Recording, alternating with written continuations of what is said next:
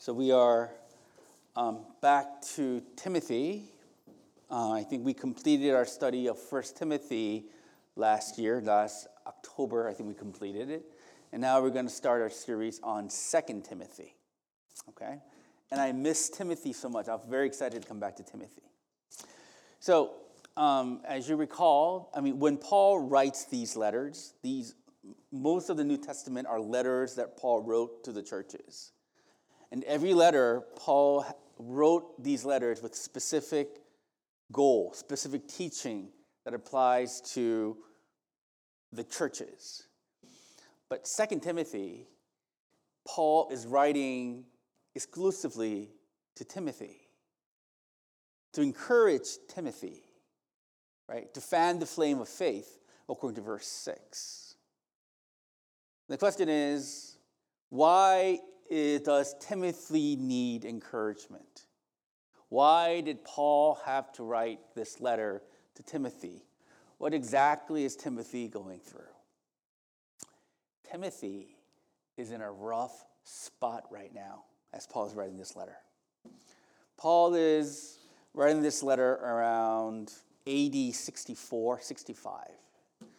And what is happening in AD 64 in the time of the Roman Empire was there was the first citywide persecution of Christians by the Emperor Nero, right? Emperor Nero was a crazy, violent king, and he started to persecute Christians in Rome. Why, oh why, did Nero decide to persecute Christians? It's because in AD 64, there was a great fire in Rome. There was a fire that engulfed the whole city of Rome that burned 9 days. Imagine DC or New York being on fire for 9 days. After the 9 days of fire, 71% of the city was demolished. You would figure, right? If the city burns 9 days, most of it will be burned to a crisp. We don't know who started the fire. Some say Nero himself started the fire. We don't know who started the fire. But Nero, for some odd reason, decided to blame the Christians. Because Christians were very unpopular in the city. Why, oh why, were Christians unpopular in the city? Because they believed in one God, Jesus Christ. Christians believed in monogamy, that you should only have sexual relationship with your wife. Crazy. Christians believed that you shouldn't abstain from food given to idolatry. Christians were anti-cultural, against the culture of Rome, and they were hated. So Nero decided to persecute Christians. He executed Christians. In fact, Paul was executed under Nero. So now, in the city of Rome, the emperor himself started to kill Christians. First citywide persecution of Christians by the Roman government. And Timothy was in the middle of that. Another reason why Timothy needed encouragement was Paul's death was imminent. 2 Timothy, Bible trivia, is the last letter that Paul wrote. It is the last letter that Paul wrote. And Paul is writing this letter in a dungeon cell in Rome. Paul was imprisoned twice during his missionary journey. The first time he was imprisoned he was imprisoned twice by the Roman government. The first time he was imprisoned, it was like a house arrest, right? He had a lot more liberty. So he could write Ephesians, Philippians, Philippians,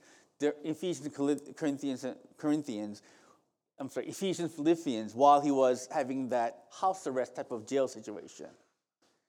When he was writing 2 Timothy, he was no longer in house arrest. He was in a dungeon. And it was a matter of days, even a matter of time, where he's going to get pulled out of the dungeon and get beheaded and die. So Paul's death was imminent. Paul was Timothy's spiritual father. Right? That's what Paul says. I laid my hands on you, which means Paul was the great mentor to Timothy. Now his mentor is about to die. Think about it. The government was starting to kill Christians. His mentor is about to die. And the fellow Christians were becoming divided over false teaching. The church that should have been united under persecution is divided because of false, wacky teachers teaching wacky doctrine. And Timothy, by natural personality, he was a timid guy. He wasn't a confident guy like Paul. He was a timid guy. And if you think about it, so internally, the church is divided. Externally, the government is killing Christians, right? And his only light in his life, Paul, is about to die. Isn't it tempting for Timothy to give up the faith? Right? God didn't make ministry easy for good old Timothy, right? If there is any reason for him to quit the ministry and say, look, I am out, yo. I'm going to be a farmer. If there's anyone with a legitimate reason of quitting ministry, it's good old Timothy. That is why Paul is writing this letter to encourage Timothy to stand firm in the faith. The reason why 2 Timothy is relevant to us is because we too are constantly tempted to give up the faith.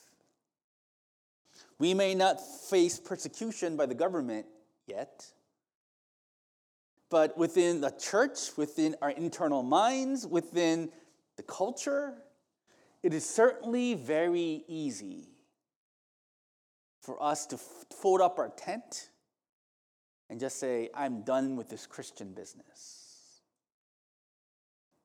Look, I'm really into Revelations, right? I'm really into it, right?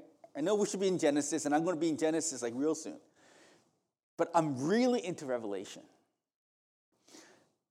The main reason why John wrote Revelation, it is to encourage the 7 churches he mentions in the early chapters of Revelation to not give up the faith.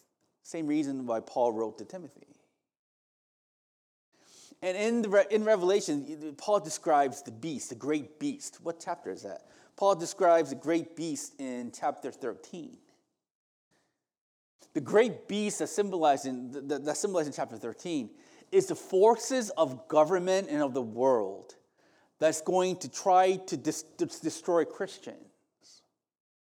That beast in Revelation 13 is not just one government and one antichrist, but it is a constant form of government and spiritual forces that will continually try to destroy Christianity. With that beast, John is saying, there will be consistent, constant forces of the world that will try to demolish Christianity. And this beast is closer than you think it is. Look, the main narrative, the main philosophy that is controlling the West means America and Europe, right, is the philosophy based on this guy named Hegel and Marx. And Hegelian and Marxist philosophy divides the world into the oppressed and the oppressor, those with power and those without power, right? That's a very simplistic way of describing it. The entire West is enamored and controlled by this idea. The life is really about the struggle between the powerful and the powerless, the oppressor and the oppressed. Do you understand? That's the narrative that's everywhere. Okay? LGBTQ is interpreted through this lens. Racial relations is interpreted through this lens. Everything is interpreted through this lens. Christianity, guys, is a religion of the oppressor. Christianity, if you look at biblical Christianity, people say biblical Christianity is patriarchal, which means it supports patriarchy, which supports elevation of men and devaluing of women. Christianity is homophobic. Christianity is racist. And they quote passage of the Bible, specifically 1 Peter, where Peter tells the slaves to be good to their earthly masters. So in the mind of the West, which your children you need to be careful, they may be influenced by, Christianity is the religion of the oppressor. Therefore, it is right and fair thing for the world to get rid of Christianity.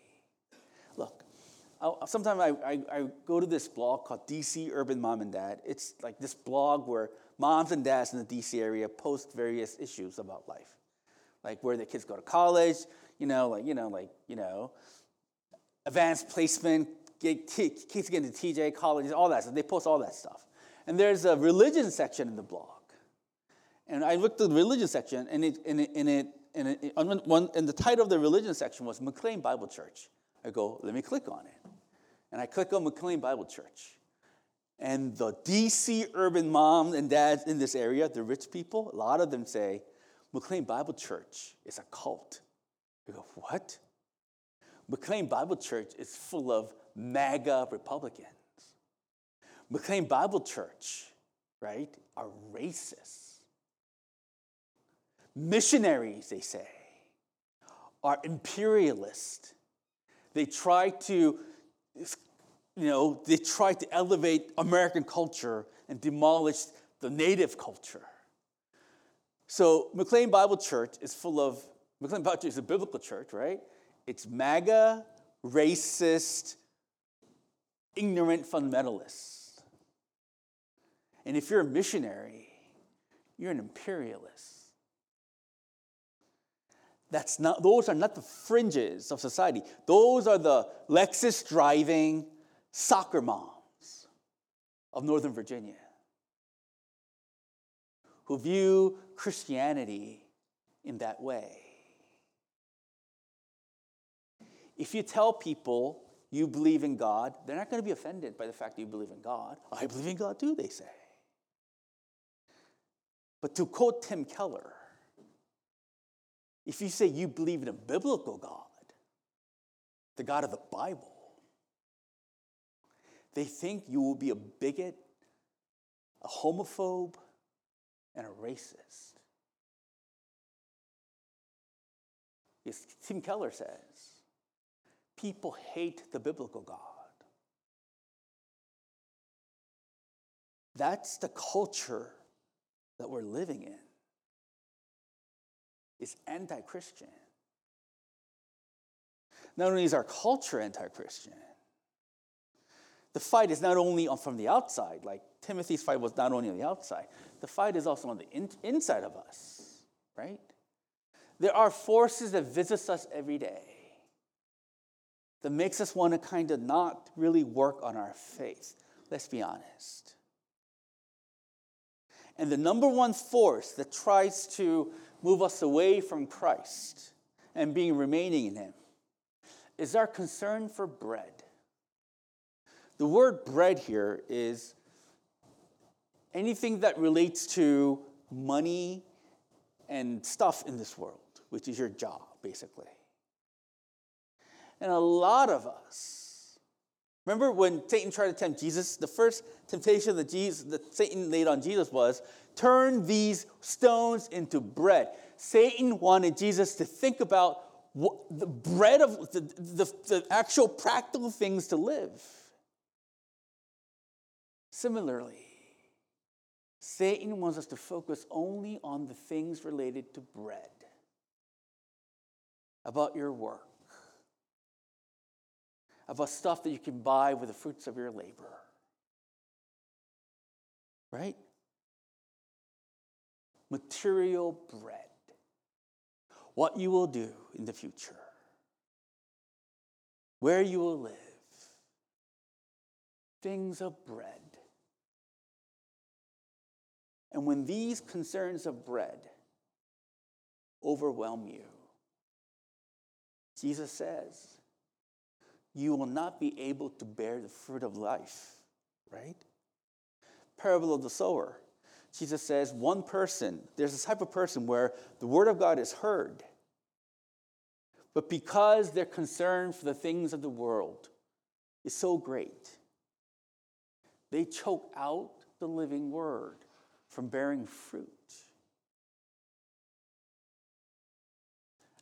I don't think the reason why we are not tempted to go remain in Christ on a daily basis, it's not because you don't have time. Let's be honest. You don't have. It's not a matter of time.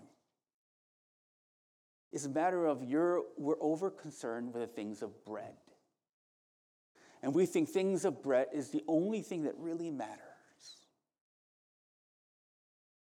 and therefore we commit spiritual suicide. We commit spiritual malnourishment. You understand? And the third reason why people want to fold Christianity is they hear a lot of false teachers. They follow teachers who do not preach from the Bible. I don't know, you follow preachers that preach a social agenda. You follow preachers who say things that your itching ears want to hear. That's why Paul warned Timothy in 2 Timothy chapter 4. In the last days, in the end days, people will no longer be open to sound doctrine. In fact, they will run after teachers who teach them what their itching ears want to hear. People will want to find Christianity that agrees with them, right? Rather than them wanting to follow after God. Look, if you believe in Christianity because you agree, because somehow Christianity confirms what you already believe in, how's that Christianity? If your faith just affirms what you believe in anyway, and don't lead you to God, what's the purpose of those sermons? People are going away from Christianity because of ineffective sermons and teachings in the church. Similar, like Timothy, we face various temptation to fill the faith. And that's why 2 Timothy is relevant to us. So Timothy is going through this temptation of giving up the faith. Then how does Paul encourage Timothy through these opening verses? The first way that Paul encourages Timothy through these verses, where are those Bible verses? Verse 1. Paul reminds Timothy of what Christianity is. And what Christianity is Christianity is in the life-giving business. Paul says, Timothy, you need to stay faithful because it is only Christianity, it is only Jesus Christ that can give you life. Where do we see that? Verse 1. Paul greets himself. Paul, verse 1, an apostle of Christ Jesus by the will of God, according to the promises of life that is in Christ Jesus. Verse 1 is one of those verses that we're tempted to just read and forget about it. But no, we got to study it because there's so much treasure in verse 1. First of all, the word Paul here. You know what the word Paul means, by the way? It means small. Isn't that great? Paul says, I, Paul, I, the small one, am an apostle. I'm a messenger of who? Of Christ Jesus. Why does Paul describe Jesus as Christ Jesus and not Jesus Christ? Think about it. Ooh. There's a reason why Paul describes Jesus as Christ Jesus rather than Jesus Christ. Christ is Jesus' title. Jesus is his name. This is very important. All the other apostles, Peter, John, Matthew, the first time they met Jesus, Jesus was a man, right? They met Jesus as a man Jesus. Paul is the only apostle whose first encounter with Jesus his first encounter with Jesus was he was encountering Jesus as the risen Lord. Paul never encountered Jesus as man. The first time Paul encountered Christ was after Jesus' resurrection, after Jesus' glorification. So when Paul says he is an apostle of Christ Jesus, Paul is saying, I am the messenger of the anointed one, of the Messiah. For Paul, Jesus is already the Messiah. He's the risen Messiah. He is the risen Savior. Paul describes himself as a messenger of the risen Savior. And what does this risen Savior do for us? He gives us life according to the promises of life. Paul is describing Jesus as the risen Messiah who gives life to people. What does it mean for Jesus to give you life? It means eternal life. And eternal life does not mean the length of life, but eternal life means the quality of life. So, I'll give you an example.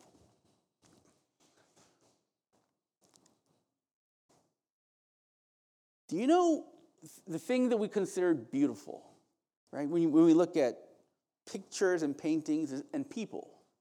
Let's look at people, for example. Things that are beautiful, everything is in a nice balance, is in harmony. It really is.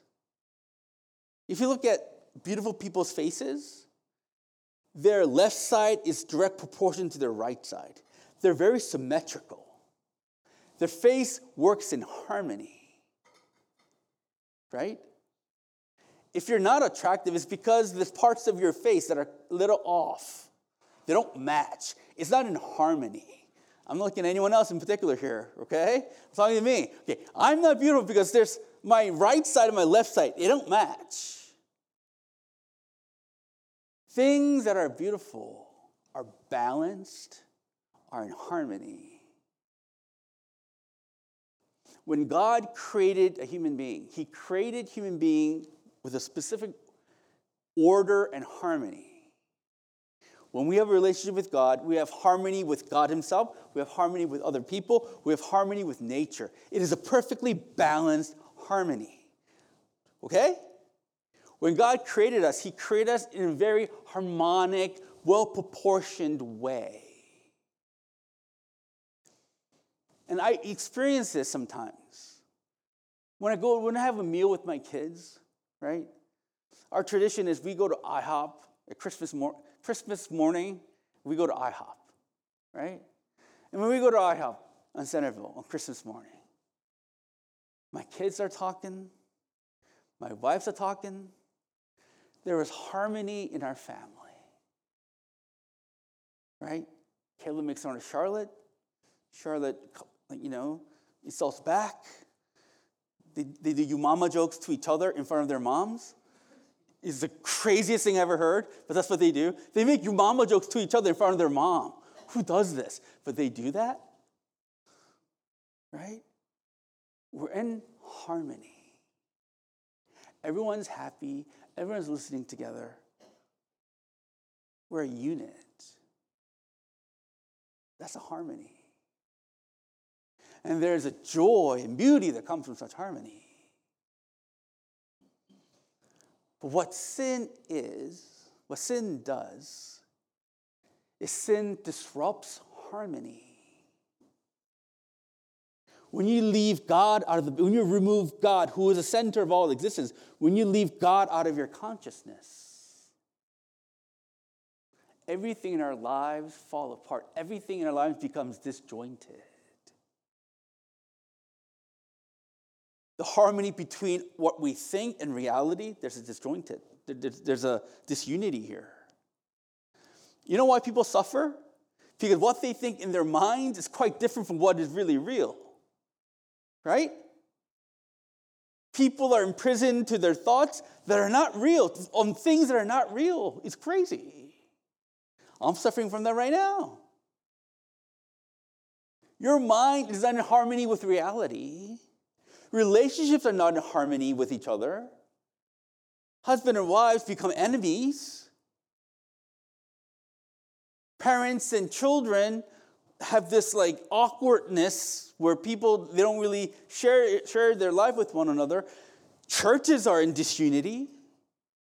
Everything lacks balance. I sound like a Jedi, but it's true. Everything lacks balance. Your thinking lacks balance. Your relationship lacks balance. Everything lacks balance and harmony, and that causes pain. And that's what death is. Do you understand?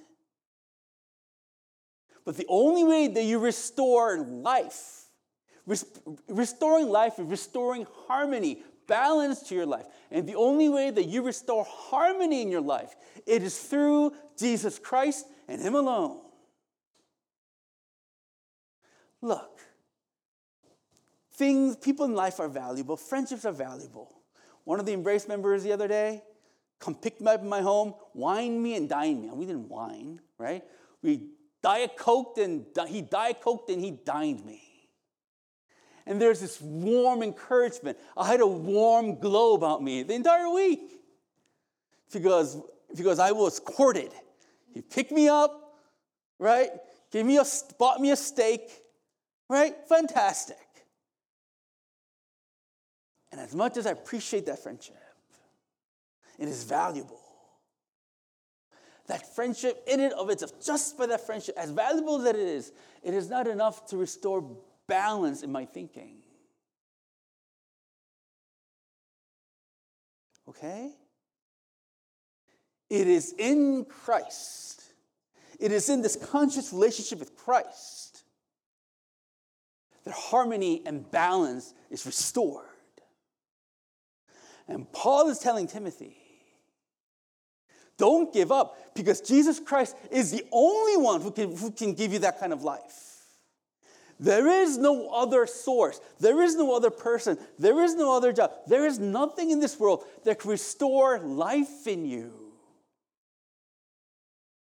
besides Jesus Christ. So Timothy, I know you're tempted to give up, but Timothy, it's like you're the only guy with water in a world that is burning. You're the only one with the water to quench the fire in the world. Timothy, you have the only good, only treasure, the only antidote to the insanity of the world, which is Jesus Christ. So my boy Timothy, don't give up. Your calling is very, very valuable, Timothy. My dear Embrace, do not daily give up on your faith. Do not daily give up on your relationship with Jesus Christ, who wants to give you harmony and life in a daily basis. Do not ignore Him. Do not be content in your insanity. Do not be content with the discord of your relationships. The only one that restores harmony in your mind, in your relationship, is Jesus Christ. Do not forsake Him. Verse 2, Timothy, my beloved child, grace, mercy, and peace from God the Father. Timothy, be encouraged, because God is a God of grace. God is a God of mercy. God is a God of peace. Quickly, what does grace mean? Grace is the undeserved favor, undeserved love, God's undeserved love towards his people, God's undeserved forgiveness given to sinners to free them from their sin and enable them to live a life of service to him. The word grace here means God's unilateral love and forgiveness to his people that frees them from their sin, like I talked about before, that frees them from their insanity and restores their relationship with him. That's what grace is. God rescuing people from sin and the insanity and the destruction that sin causes and restoring the right relationship with him. Mercy refers to God's undeserved compassion in freeing sinners from the misery that their sin creates. Mercy, God's mercy is God rescuing you from your sins so that you will be rescued from the miseries caused by sin. Peace is God, that you have a restored relationship with God that restores balance to all things. God is in the business, Timothy, of giving you grace, giving you mercy, and giving you peace.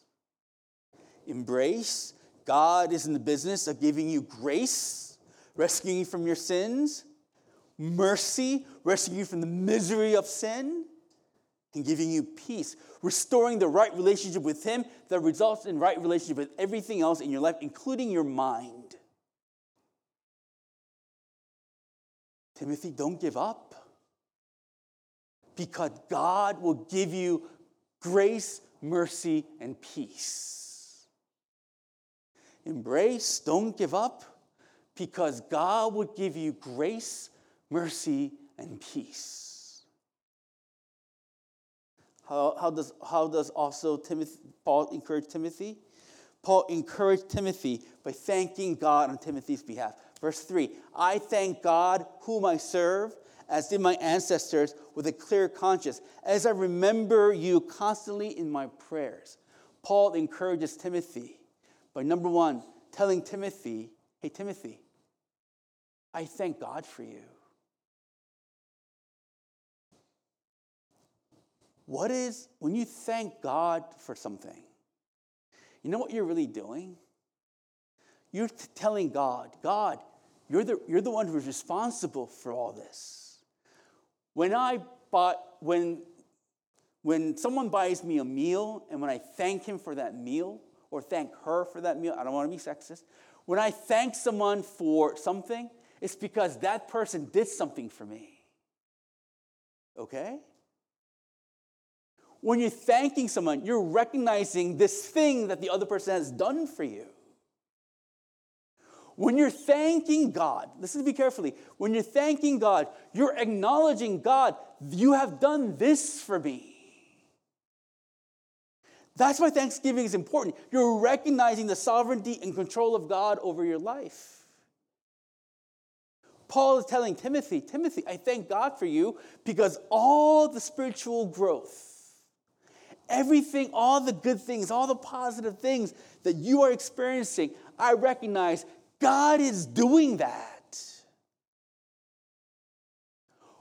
When I think of you, Embrace, I thank God for what he's doing with you.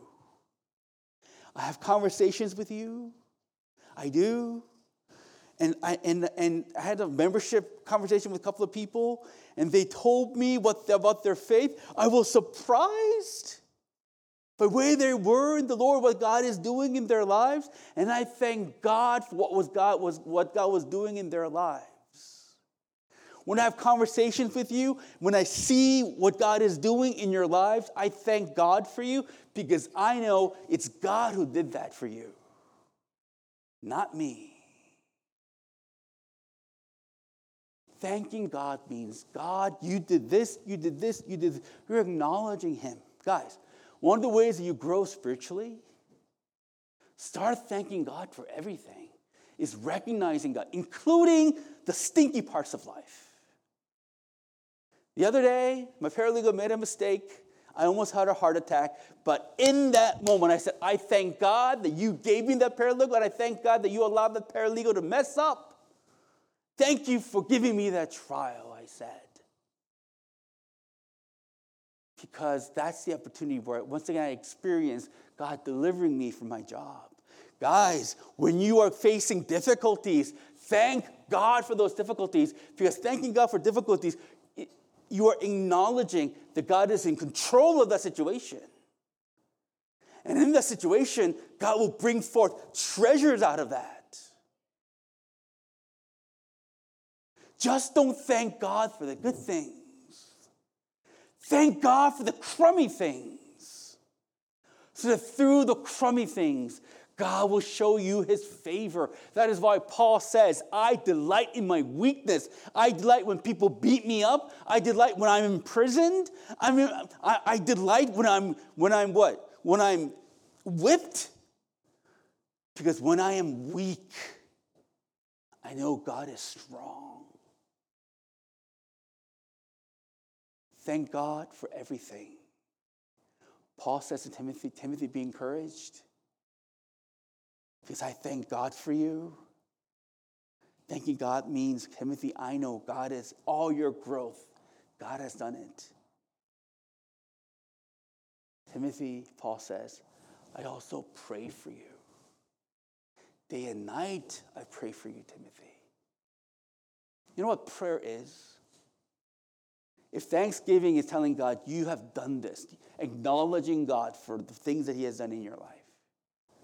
Praying, listen to me carefully, is telling God, only you can do this. Thanksgiving is only you have done this. Prayer is only you can do this. Prayer is acknowledging your limitation. Prayer is acknowledging the impossibility of that situation. Prayer is acknowledging your helplessness, but also in God's power and sovereignty. When you pray, you're saying, God, only you can do this. I am someone to ask me, why do I, of all the crazy, look, when I was getting ordained interview, right? I'm very interesting, right? Lawyer, pastor, and one of the interviewers asked me, in your busy schedule, how do you pray? Where do you have time to pray? And this is the best answer that I give with any answer to any question. I said, sir, if I don't pray, I die. And that's true. If I don't pray, I can't be your pastor. If I don't pray, I can't parent my kids. If I don't pray, I can't love my wife. If I don't pray, I can't do life. Because I acknowledge that nothing is really within my control.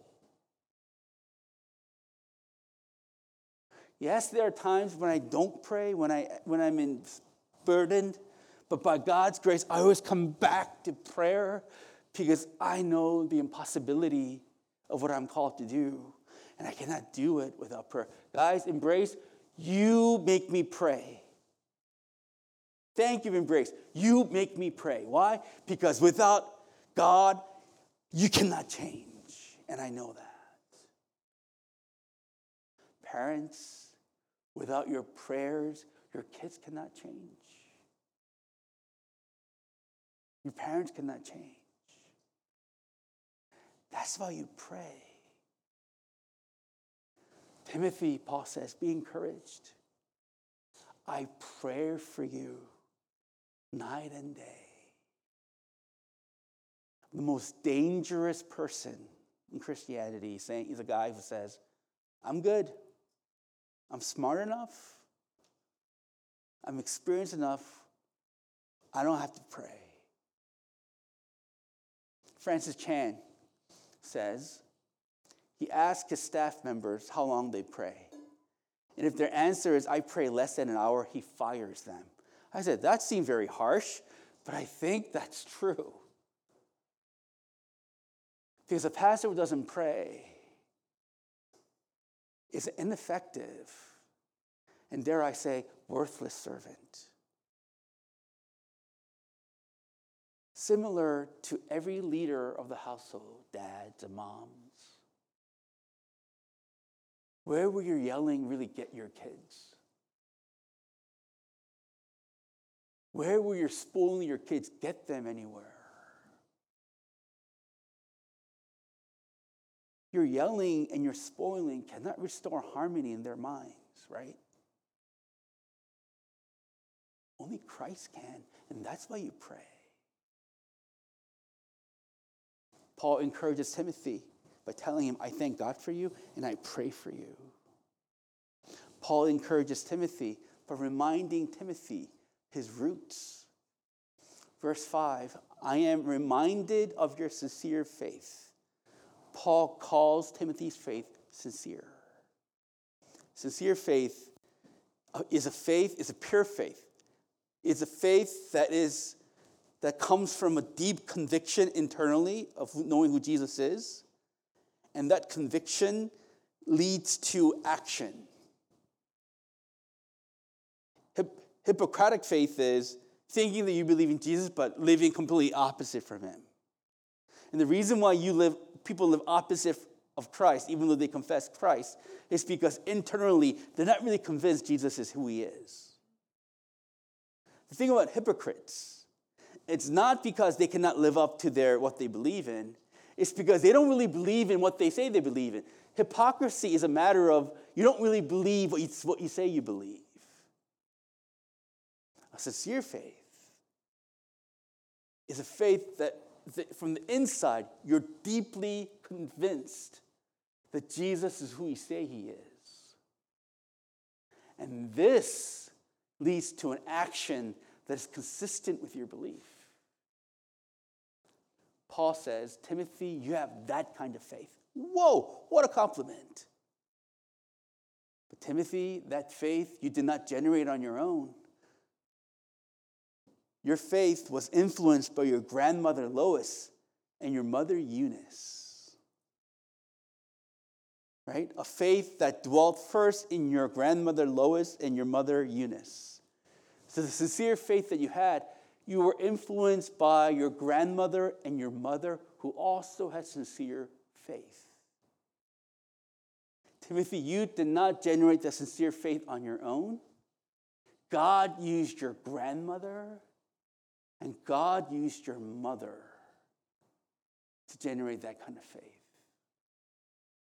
Listen to me carefully. Despite people's belief that human beings are people of reason, that we reason way through life, we're not. We're people who are influenced by the things of life. We don't normally make independent decisions and go by our daily days. No. Even what we think is influenced by certain things. You need to understand this. What is important is what you are influenced by. And that's what Paul in Ephesians chapter, what Ephesians chapter is it? Paul in Ephesians chapter 5, it is chapter 5. Paul says, do not get drunk with wine, but be filled with the Holy Spirit. Do not get drunk with wine, be filled with the Holy Spirit. Paul is not preaching against alcohol in Ephesians 5. He's not. What Paul is saying here is, people who get drunk do stupid things because they're under the influence of wine, right? Don't be influenced by stupid things, but rather be influenced by the Holy Spirit. Timothy was able to have his faith because his mother and grandmother influenced him. You and I, the way we are faithful to God is, number one, to be influenced by the Holy Spirit on a daily basis. And number two, for us to influence one another. Friday small group, it was just the three of us. Whoa, what a small group what it was. Where we influence each other to get out of our insanity. Both the people that I was participating, all the participants were in a state of craziness during small group. But when we got together and talked, we helped each other come out of our insanity. We positively influenced one another by reminding each other of Christ. How do you walk faithfully in the Lord? You are influenced. You have to be influenced by the Holy Spirit. You have to be influenced by your brothers and sisters. You have to be influenced by the church. Embrace also online. There are many good sermons online. Be constantly influenced by these things. So that parents, you can influence your kids. Parents, as important as you telling your kids to read the Bible, it is very important that you tell your kids to read the Bible, but more important than you instructing them what to do is that for you to influence them.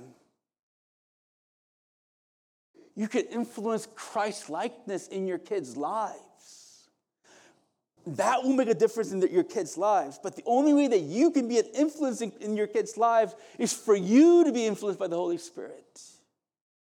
Wives, no matter how much you complain against your husband, because your husband is whatever he is, the way you will influence your husband is not by nagging to him, but for you to be influenced by the Holy Spirit. Husband, same way. You're not going to make your wife feel all lovey-dovey because you buy expensive things for them. Trust me, I know. But it is for you to be influenced by the Holy Spirit.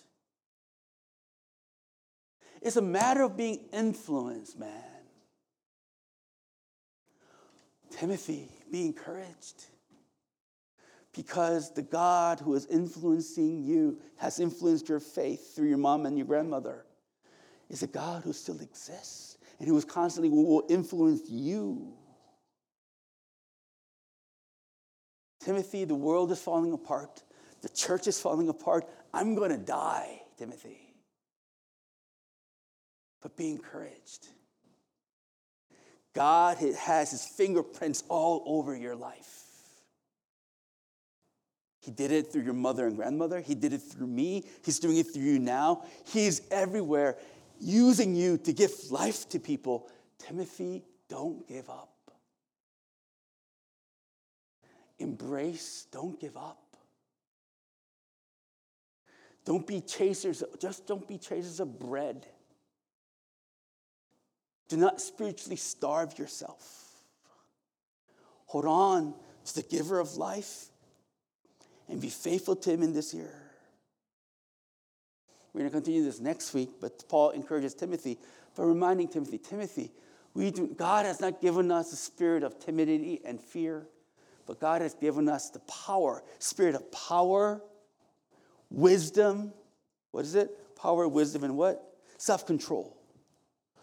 Oh, wait until next week. It's going to be great. God gives you these things, Timothy. Stay faithful. Let's pray.